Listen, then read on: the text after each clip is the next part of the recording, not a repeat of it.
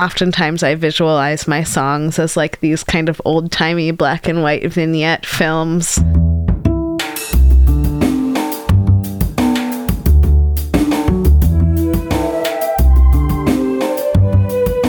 This is Champaign is Also a Band podcast. One songwriter, one song. I'm Sven, your host for a journey into the music of Champaign-Urbana. Recorded in the Blue Box studio with a songwriter from the Champaign-Urbana music scene, past or present. Champaign is Also a Band podcast is a member of the Champaign Showers Podcast Network.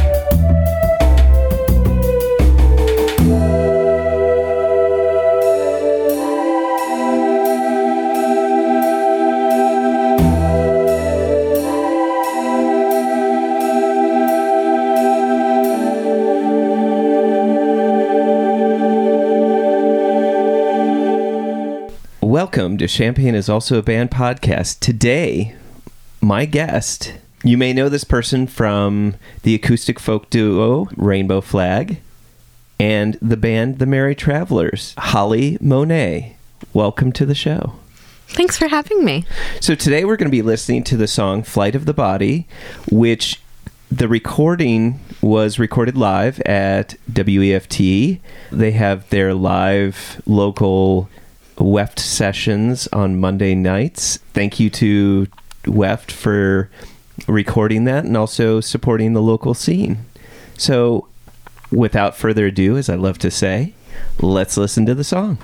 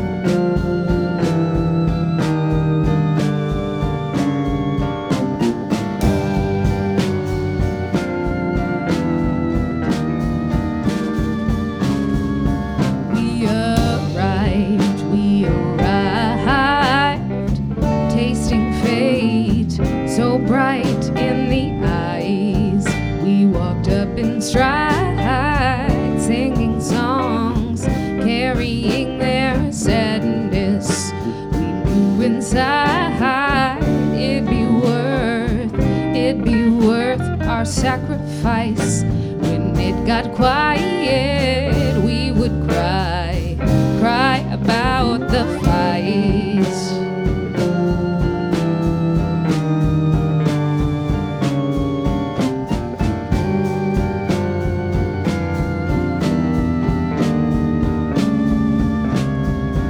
And we dreamt about our freedom. Set free. We were set free. Oh, oh.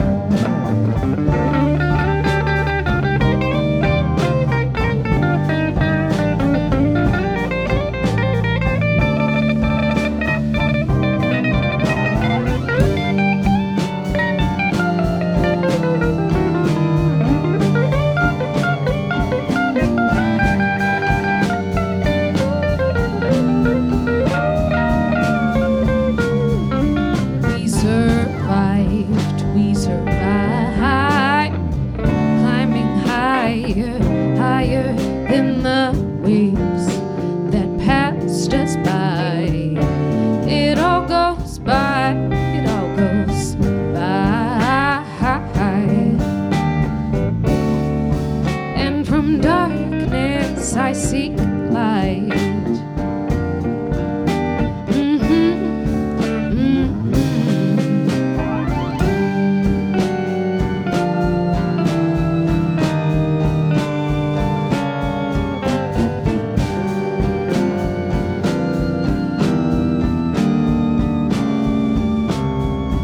And we dreamt about our freedom.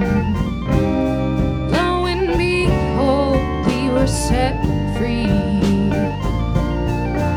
We were set free. And we dreamt about our freedom. Lo and behold, we were set free.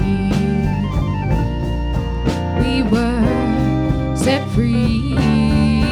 Oh, oh.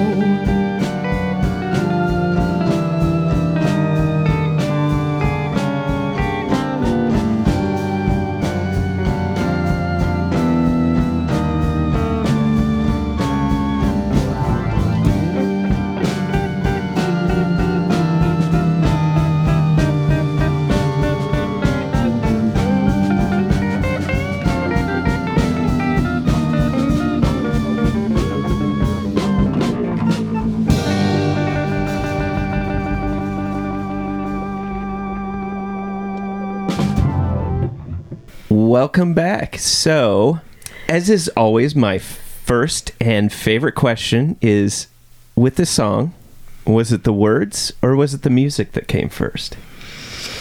Ooh, that's a fun question. And I never think about these things till someone asks. Let's see. I feel like with...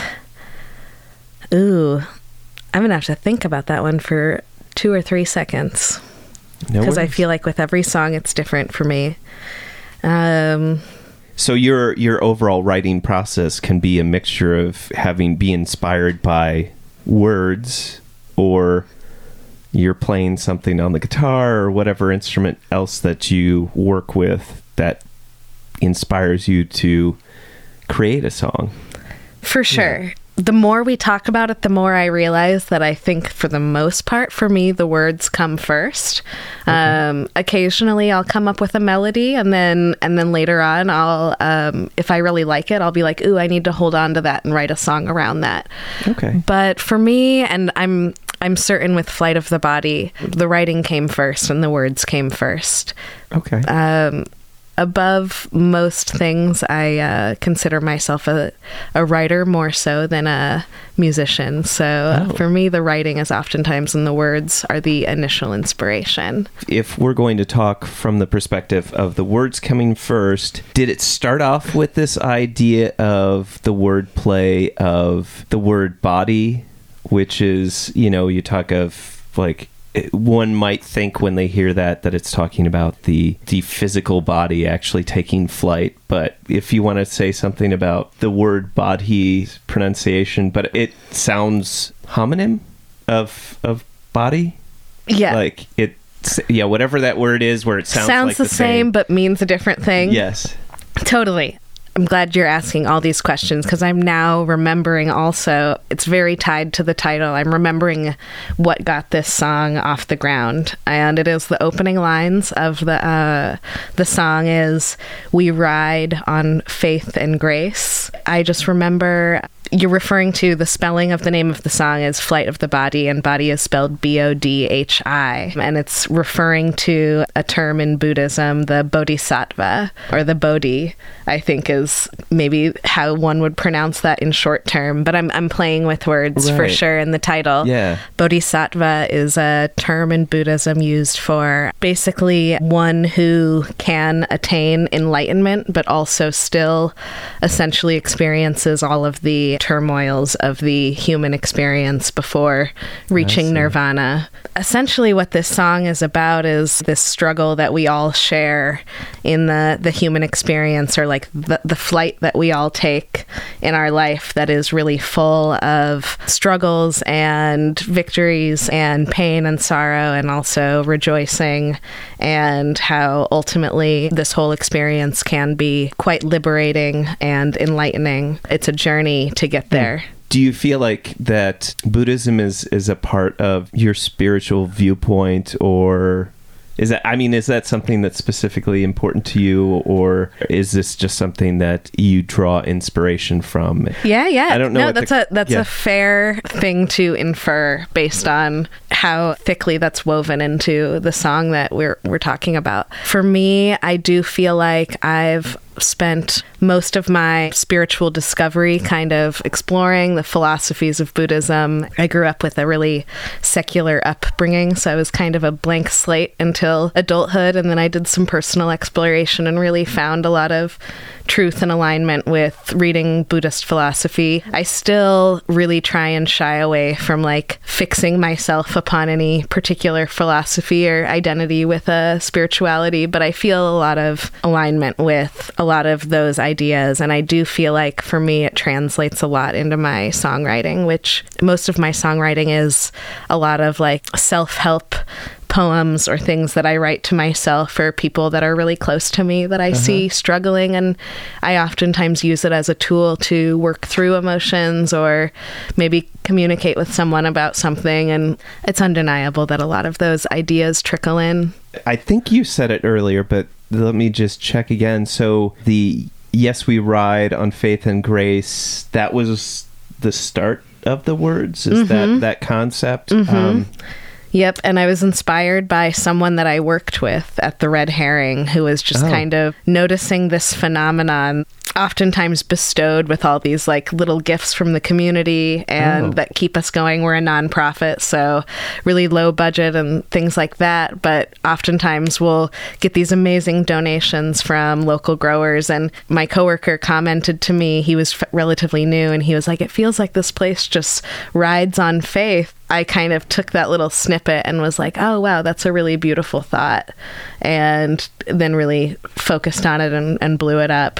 But yet, I feel like, yes, when you look at Faith and Grace, you feel of that as being like a comforting thing, but you follow that up with the line of hardly resting our bones, which I feel like that balances that support in some way. Absolutely. I feel like that within the Buddhist religion, Buddhist philosophy, there's that sense of balance, that it's not necessarily trying to find all the good, but just finding balance within the good and bad in a certain sense. And I just, I see that there's that you do several contrarian things where it's just like you ride, but it's on faith and grace, but hardly resting your bones, and the brave are not afraid.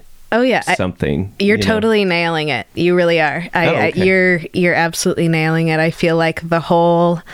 You're right within the ideas of Buddhism or just that whole realm of thought. There is so much emphasis on balance. Everything is balance. Energy is balance. And in the song, that's absolutely a theme of everything you just mentioned. And then in the final verse of the song, the final line is, from darkness I seek light. And I really feel like that's kind of exemplifying that theme maybe a little more directly. So it's absolutely an intentional theme throughout the whole song to kind of highlight the reality of this struggle and this journey that's just highs and lows, dark and light, happiness and sadness. I'm curious because of the way that this song is put together. Maybe it's because it's got the organ sound in there and the way that it's put together. It's like it kind of has this slight Doors feel, and then it also has kind of has a bit of a gospel thing to it, and even just flat back onto the singer-songwriter thing. But it's just I feel like that's part of the styling that Cody and Charlie and Louis like color the song. I'm just curious, when you wrote this, were there like straight chords? The thing that pops out at me in this song is that descending chromatic bass line that's dropping down. I'm just curious if that was something that was, when you brought it to the rest of the band, that popped in, or was that something you were doing on the guitar when you were putting that together on the guitar? Were you doing that descending bass line, or did that just kind of crop up as it get brought to the band? No, that was a Charlie move, Okay. for sure, and I'm sure he would be so glad that that is something that stands out. That's a really important question, and a question that actually means a lot to me, because one could consider me the songwriter of the band, which these are my songs, and I'm writing the bare bones, the framework of it. But when I bring it to the group, they really flesh it out. They bring it to life, and they definitely all bring their own edge and their own flavor to it. And so, you know, how I play this song as a singer-songwriter is much more stripped and really basic guitar, heavy emphasis on the vocals and the lyrics. And with the group, it gets much more psychedelic and bluesy and a little more rock edge, and all those sounds that you said you heard emerging. That's definitely the flavor that the guys bring to the group, and I'm so appreciative that I feel like I kind of start the songs and then they help me finish them or really bring them to life to what they were supposed to be. So yeah, it's really fun to hear how they evolve once I bring them to the group. Could you say that you had this song finished acoustically and vocally when you brought it to the band, or did you bring like sections of it and then say, let's flesh this out to complete it? This song in particular, I did have finished. It was a song I was performing solo. I used to perform solo a lot more often than I do these days. 2019, we were just so lucky to have a lot of opportunities to play as a group.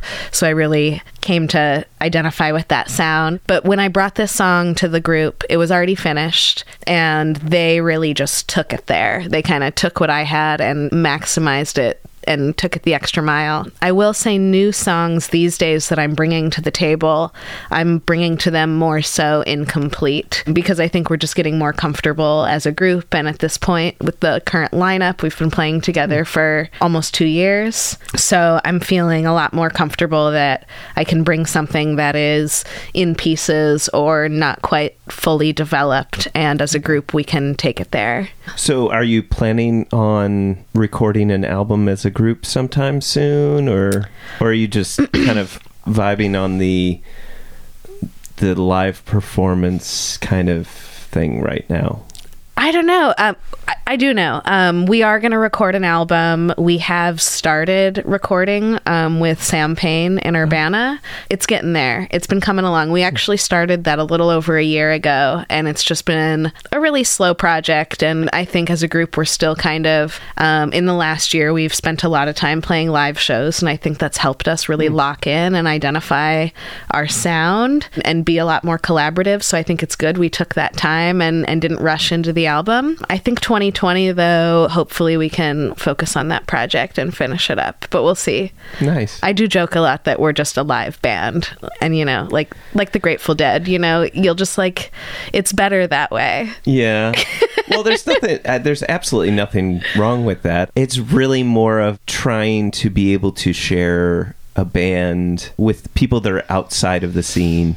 Absolutely. Being like, oh yeah, I should check, you know, they're wonderful live, but here's what their recordings sound like, just so you can get inspired to come and go to the... But yeah, definitely having that recording through Weft and as a live, I feel like that's pretty amazing in itself, just to have that resource. Mm-hmm. Yeah. And I'm with you. That is one of my main reasons of wanting to have a recorded studio album, is just for the shareability of friends and family near and far, or people that like don't really go out to live shows, and just to be more accessible and available. And we'll get there. That's an interesting term to think of, that a recording does, is that it creates accessibility to your work. Mm-hmm. Even now more so when we can have things digital, that it's important to be able to have these recordings as well. When you use the word freedom and set free, now what does freedom mean to you? And maybe even just freedom in the context of this song. I think maybe my view of freedom is fairly synonymous with how I use it in this song. I mean, of course, it's all contextual, but when I think about freedom, like even like America, freedom, whatever. I'm still thinking about it kind of the same. And I guess I mean more of like a freedom of spirit, freedom within you to just like be in touch with yourself, liberated within yourself to just be you and be present. And I think that's what I mean in that song. We dreamt about our freedom. Lo and behold, we were set free. Just realizing like, I don't know, it might even be playing with the idea of like spending all this time maybe seeking freedom and realizing that all along, like it's there, it's within you, and you have the ability to unlock that. Yeah, I think I'm playing with all of these ideas, but I guess for me, freedom is a very internal notion rather than external. But of course, that's within its own context too. I realize there's some contexts where that's just not necessarily the most practical way to think. I want to say like a preamble to each of your verses is we ride, we arrived, we survived. So what was the source of that? I called them preambles. How did I come up with that phrasing to like tell the story? Right. Well, I feel like it does a good job of creating a rhythmic motif as well as like a conceptual motif of travel. I write a lot of my songs thinking about them as a story. A lot of them will be kind of in a poem form, but I think about telling a story. That was a way for me to demonstrate like a beginning, a middle, and an end. That's not to say that the journey is complete within the song. Yeah, I mean, I guess the song is talking a lot about like the journey of enlightenment, and I think that I'm talking about the beginning of like maybe finding yourself walking down that road of being aware that maybe that's your purpose and getting swept up in it. And then in the middle, we arrive. For me, it's all about like beginning, middle, end with how I told that story. And I was playing with words too, rhythmically, to kind of sound poetic. I don't know, I love playing with words. I love writing things. How long have you been playing music and singing?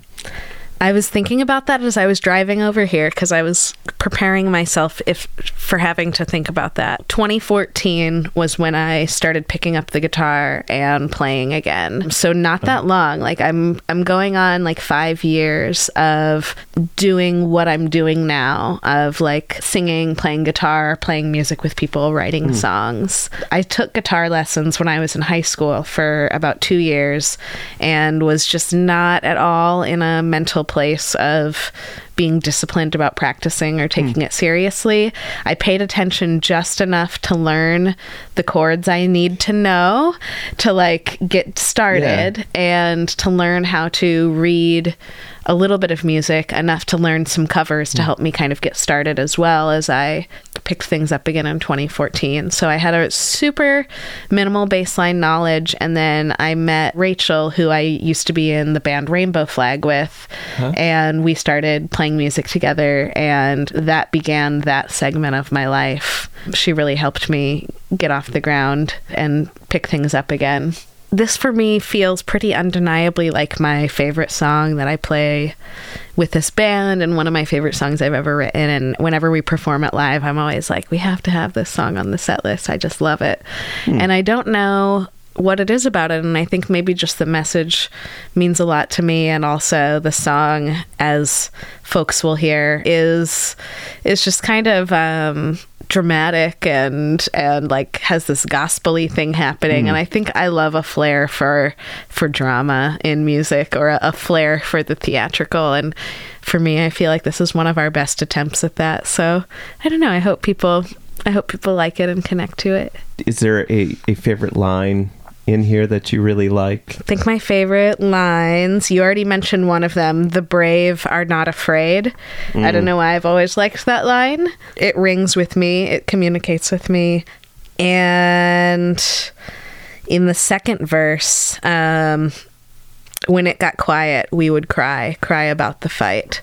There's something about that that's, I don't know, it hits a spot for me. Is there a specific like fight that, or you... Because I'm picturing kind of like a relational, like a relationship kind of fight. No, I'm thinking more so, I mean, it's a non-specific fight, but I think it's more so like the fight to just like find goodness and peace in the world. I was looking at it from the perspective of when people are hurt in a relationship or whenever people are connected and then they have a fight, it's like the anger just gets stirred up even more just because of how much it hurts. So like just the fact that you care so much to hurt is what's making you so angry that makes you want to fight.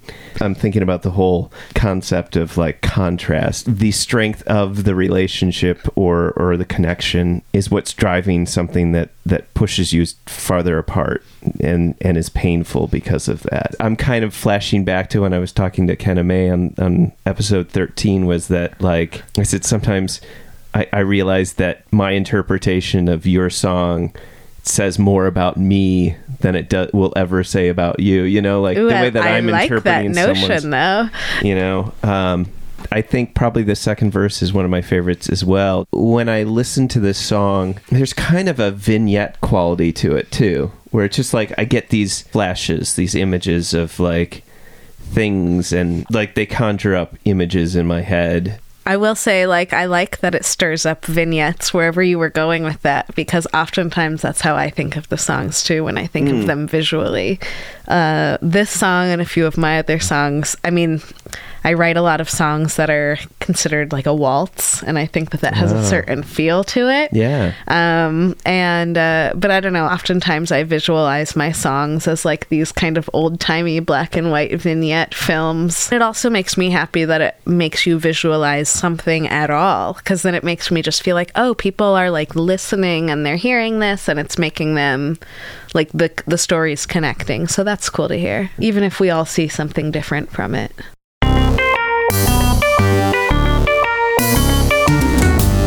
Champaign is Also a Band podcast is proud to support Exile on Main Street.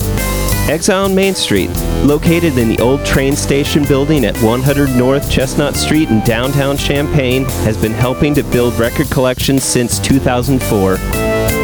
Carrying a wide array of new and used LPs, CDs, and video games. Exile on Main Street has something for just about any music enthusiast and old-school gaming devotee. Exile also hosts regular free live music shows on its stage, so be sure to check out their Facebook, Instagram, and Twitter pages for the up-to-date details on the next upcoming event. Open 7 days a week, they can be reached by phone at 217-398-MAIN. That's 217-398-6246.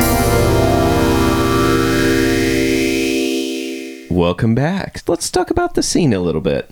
Cool. Do you have a favorite venue or a favorite place that you've played as the Merry Travelers or as Rainbow Flag? Favorite place that we've played? Probably a few options on the table. As of this last year, we've played several times at the Rose Bowl, which has gone through a major revival. And that's been really exciting to be a part of, kind of on the fringe and then also at the center of every now and then. Other cool shows that we did this last year, we played Champaign Street Fest through the Champaign Park District, and that was in downtown Champaign on an outdoor stage like in front of Big Grove, and that was a really cool event, really well put on and a great crowd, and it was just fun to play outside for like a large city sponsored event. And then we also play pretty regularly at Sleepy Creek Vineyard in Fairmount. And that has been really a nice opportunity for us because it's a really great vibe in there. Like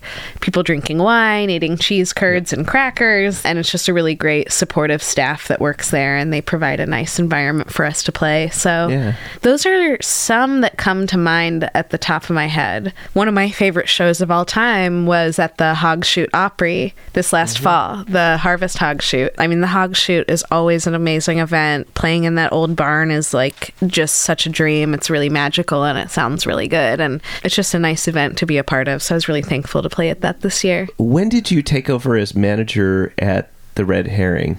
I took over as manager about 6 years ago. I started working there a little over 6 years ago. I entered the scene during a really transformative period at the Red Herring. They were just reopening after having been closed for several months, and they were going through a major rebirth. I entered the scene at a time where they just had an interim manager that was filling the role while they were looking for somebody more long-term. It didn't take long into me working there that it became clear that this was something that I thought was a good idea for me, and the people working there thought it was a good idea for them.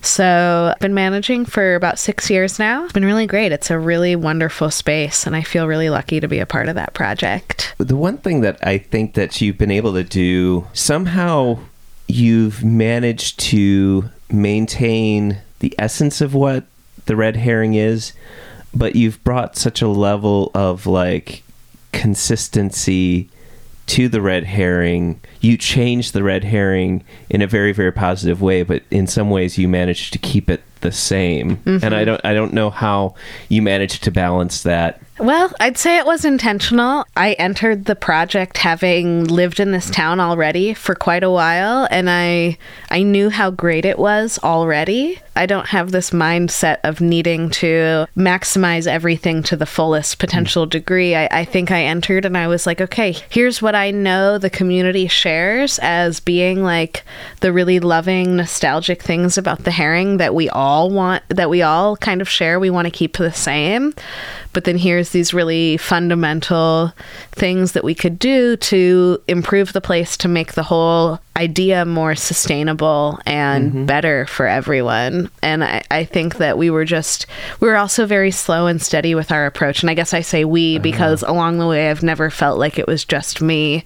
It's always been a group of people around me that have been helping to take it where it is now. Some people that have been around for almost since the beginning and that I've been working with almost this whole 6 years, and then a lot of people that have been in and out. I think we've been really intentional about not trying to change everything or not moving anything too fast, and just really looking at the actual needs versus what's already great. This may not be something that people are aware of, but you could even say that the Red Herring is a venue in itself too. I don't know, is there a pattern to when you have music playing during the week, during lunch? Sort of. I'll admit I don't have the pattern down entirely myself, and we do a terrible job of advertising how much live music we have. So I'm glad you've noticed, because it's something we don't publicize enough. But we do have a live jazz band there every Monday at 1, and they play till we close. Starting this last semester, like the tail end of the semester, also on Mondays, we had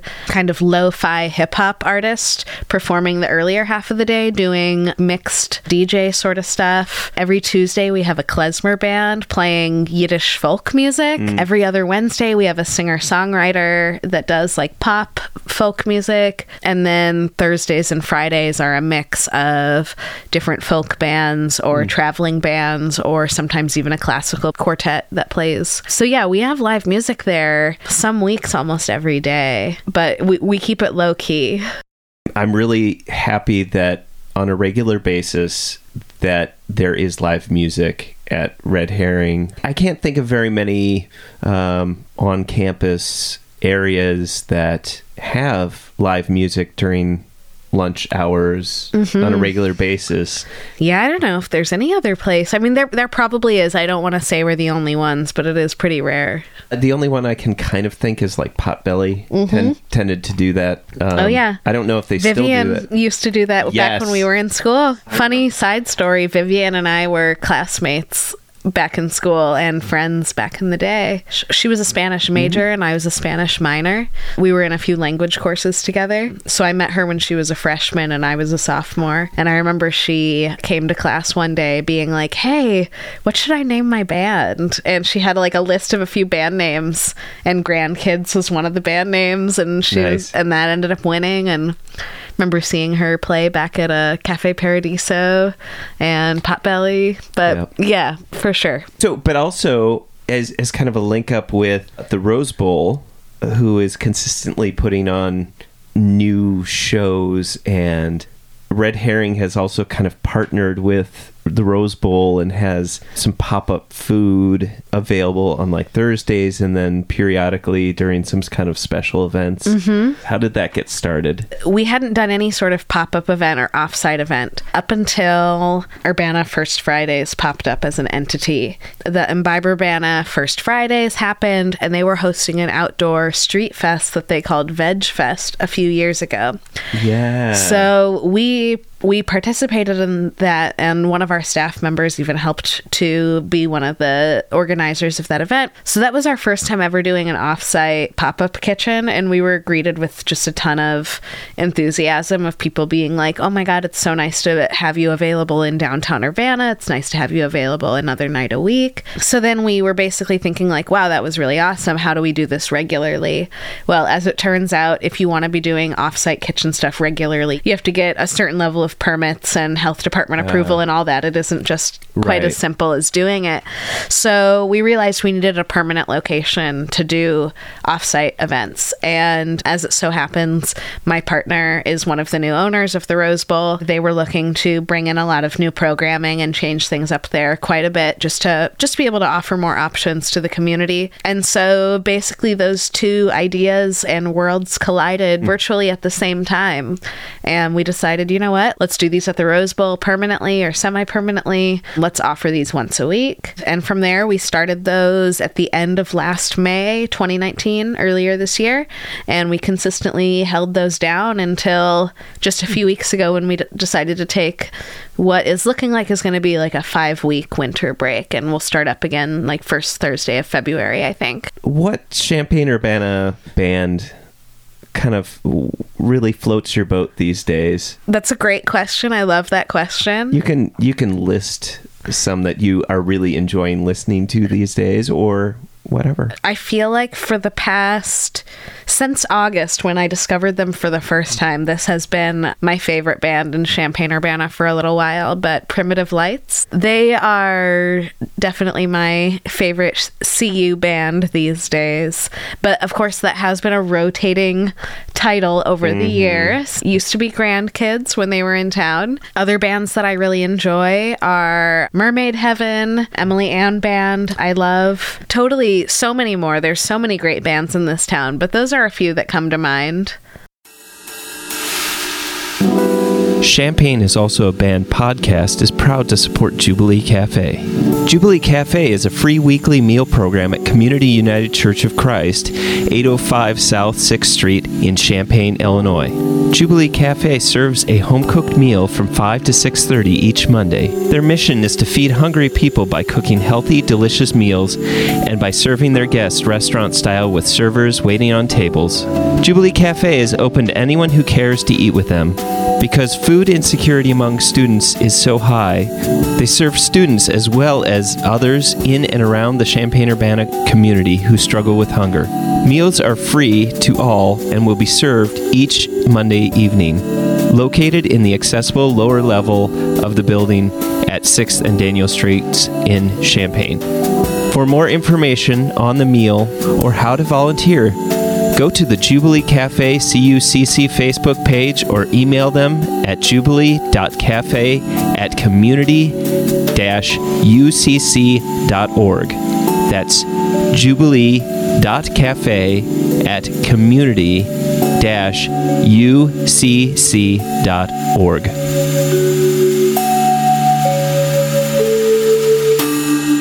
Holly, what is your favorite non-musical thing? My favorite non-musical thing. Or things. Yeah. Cool. There's a few. There's like the PG and then like the less PG, I guess. Bring it. I love cooking. I love cooking plant-based food, which is why I do what I do. And I know that's what I do for work, but it brings me a lot of joy to do it at home too. And so cooking is a really wonderful hobby. I also love making visual art, like collage and painting. And then I'm also I call myself a big cannabis advocate and a major fan of being a proponent of both cannabis use and erasing the stigma for other people to feel comfortable exploring and talking about it and being curious about using it. I've been joking that New Year's Eve, I feel like going and getting a contact high in the cloud that's going to form in Urbana. Yes. So, because I mean, if there would be an epicenter for like the first day of legalization, I think it would be, Urbana would be just walking through the neighborhood. Yes, I feel like I'm gonna get a weather alert from like AccuWeather, and they're gonna be like dense fog advisory in Urbana, and I'm that ain't fog. That ain't fog. So, but that's my running gag. I'm looking forward to how that's going to change in general. I don't know. I'm hoping that there's just going to be a lot more happy, contented, less anxious people. And I think not very many people think of cannabis in that way. I grew up in, this is a really strange concept, but I grew up in a family where cannabis was respected for its medical use. As I ventured more into that world and learning more, and then also it kind of coincided with the times really changing quite a bit, but I've really come to have a world of respect for the medicinal qualities of the plant and how much I've personally experienced a lot of success and witnessed with friends and family so much success in terms of feeling like it's helped with a lot of nervous system issues and anxiety, depression, digestive. It just kind of has a range of potential positive benefits for people. And so I think as we're looking at the wake of it being legal in this state and also working a small slice in the CBD industry with Delight Flower Farm. We branched into that recently. I've been witnessing that there is still a lot of stigma around the usage of cannabis and a lot of misunderstanding about it being able to be used as part of someone's self-care routine and for it to not necessarily be irresponsible usage of the plant or of the medicine. And we're in a period where as more people are going to be using it both for recreational purposes and for self-care purposes, it's time we also start letting people know that they don't have to be embarrassed about it or they don't have to be ashamed of it, and that it's perfectly normal to want to use it or to want to be curious about it or to even be using it regularly. It's all okay. And, it's your prerogative. There's a lot of research going into just the biological and chemical proof that there is a physiological connection between the human system and the cannabis plant and its ability to be kind of like a lock and key medicine for a lot of physical disabilities. And it's pretty innate to the cannabis plant and low impact on the body. So that's cool. I also find it interesting that if you were to look at it as a crop in general, it's fairly easy to grow. It's one of those things that has the highest yield of potential products that you could pull from this one agriculture. It's easy to grow. It doesn't hurt the soil. Energy inputs versus a yield that you get from the plant, for sure. Yeah. So versus corn, which is high energy input, low yield, or whatever. I am curious to see what Illinois looks like after cannabis is legalized. Prohibition is lifted, as some say. We've seen some really good benefits in the states that have already legalized it in terms of more revenue and I don't know, maybe we'll have some decent roads for once. Yeah. How about it? Here's hoping. Yeah. Yes. Illinois, sometimes you're okay. You're all right, Illinois. Let's just, for a dive in, say, how did you get involved with Delight Flower Farm? Just a little sliver of how I spend my time in this town. So I mostly work at the restaurant, and then being as we're on campus, it's very seasonal in terms of the rhythm of how we work. And so I've been really lucky enough to, almost since the beginning of my time at the restaurant, I've always seasonally worked at the flower farm. And so I started working there the same year that I started working at the Red Herring about 6.5 years ago. And I saw that as a way of supplementing my work during the summertime and during the downtimes. And one of my best friends, her name is Maggie, is actually the founder of the farm. And I met her 6.5 years ago, right as she was about to have a spinal fusion surgery. Her spinal cord had dislocated from her tailbone and had to have a really intensive surgery. And it was just at the beginning of the growing season, and this had been a project that she was already about 3 or 4 years in. Oh my gosh. And I entered the scene as her friend and as somebody that she knew who had some gardening and farming experience just based on some past internships and opportunities. And so she asked me, she was like, hey, I'm essentially going to be physically incapable most of this season. Would you be willing to kind of be my laborer during the summer? And my work at the restaurant is scaled back a bit during the summer. So I was like, you know what? I think I'll have room for that. And at that time, the farm was very small. It was just in her backyard. And it was a backyard garden plot. But basically, after that summer, things really started taking off for the farm, and it really started to grow a lot. And so I've been lucky enough to be there every step of the way and witness it grow and be there as a bit of a support system for it. It's very much rooted in my love for the land and being connected to the land, and then also this wonderful friendship I have with my friend who is behind the farm. But it's been awesome to be a part of seeing that project really get off the ground and is now soaring. Holly, thank you so much for coming on the show and talking about your song, Flight of the Body. And I hope that soon there will be, at least in 2020, a studio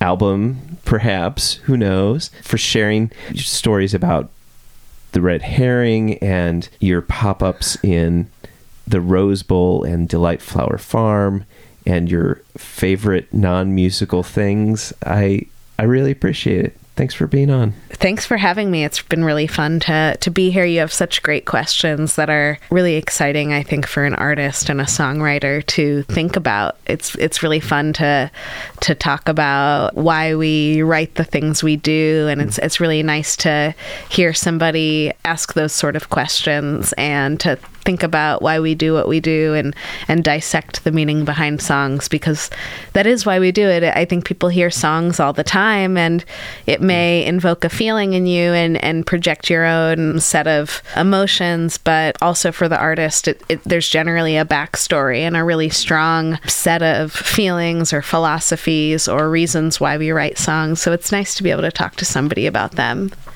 So thank you.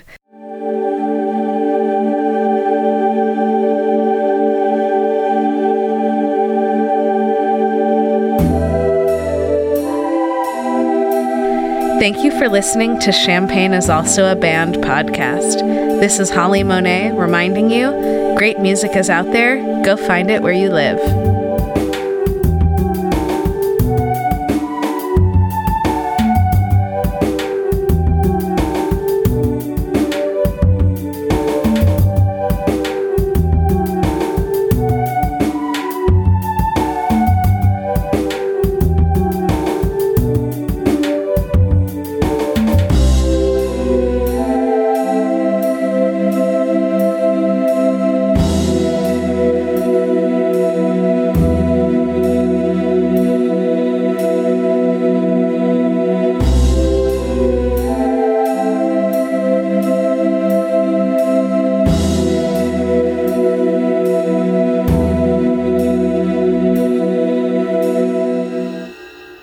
And that's a wrap. You almost have an NPR voice. It's so good. Studio Saltpeter on the inside.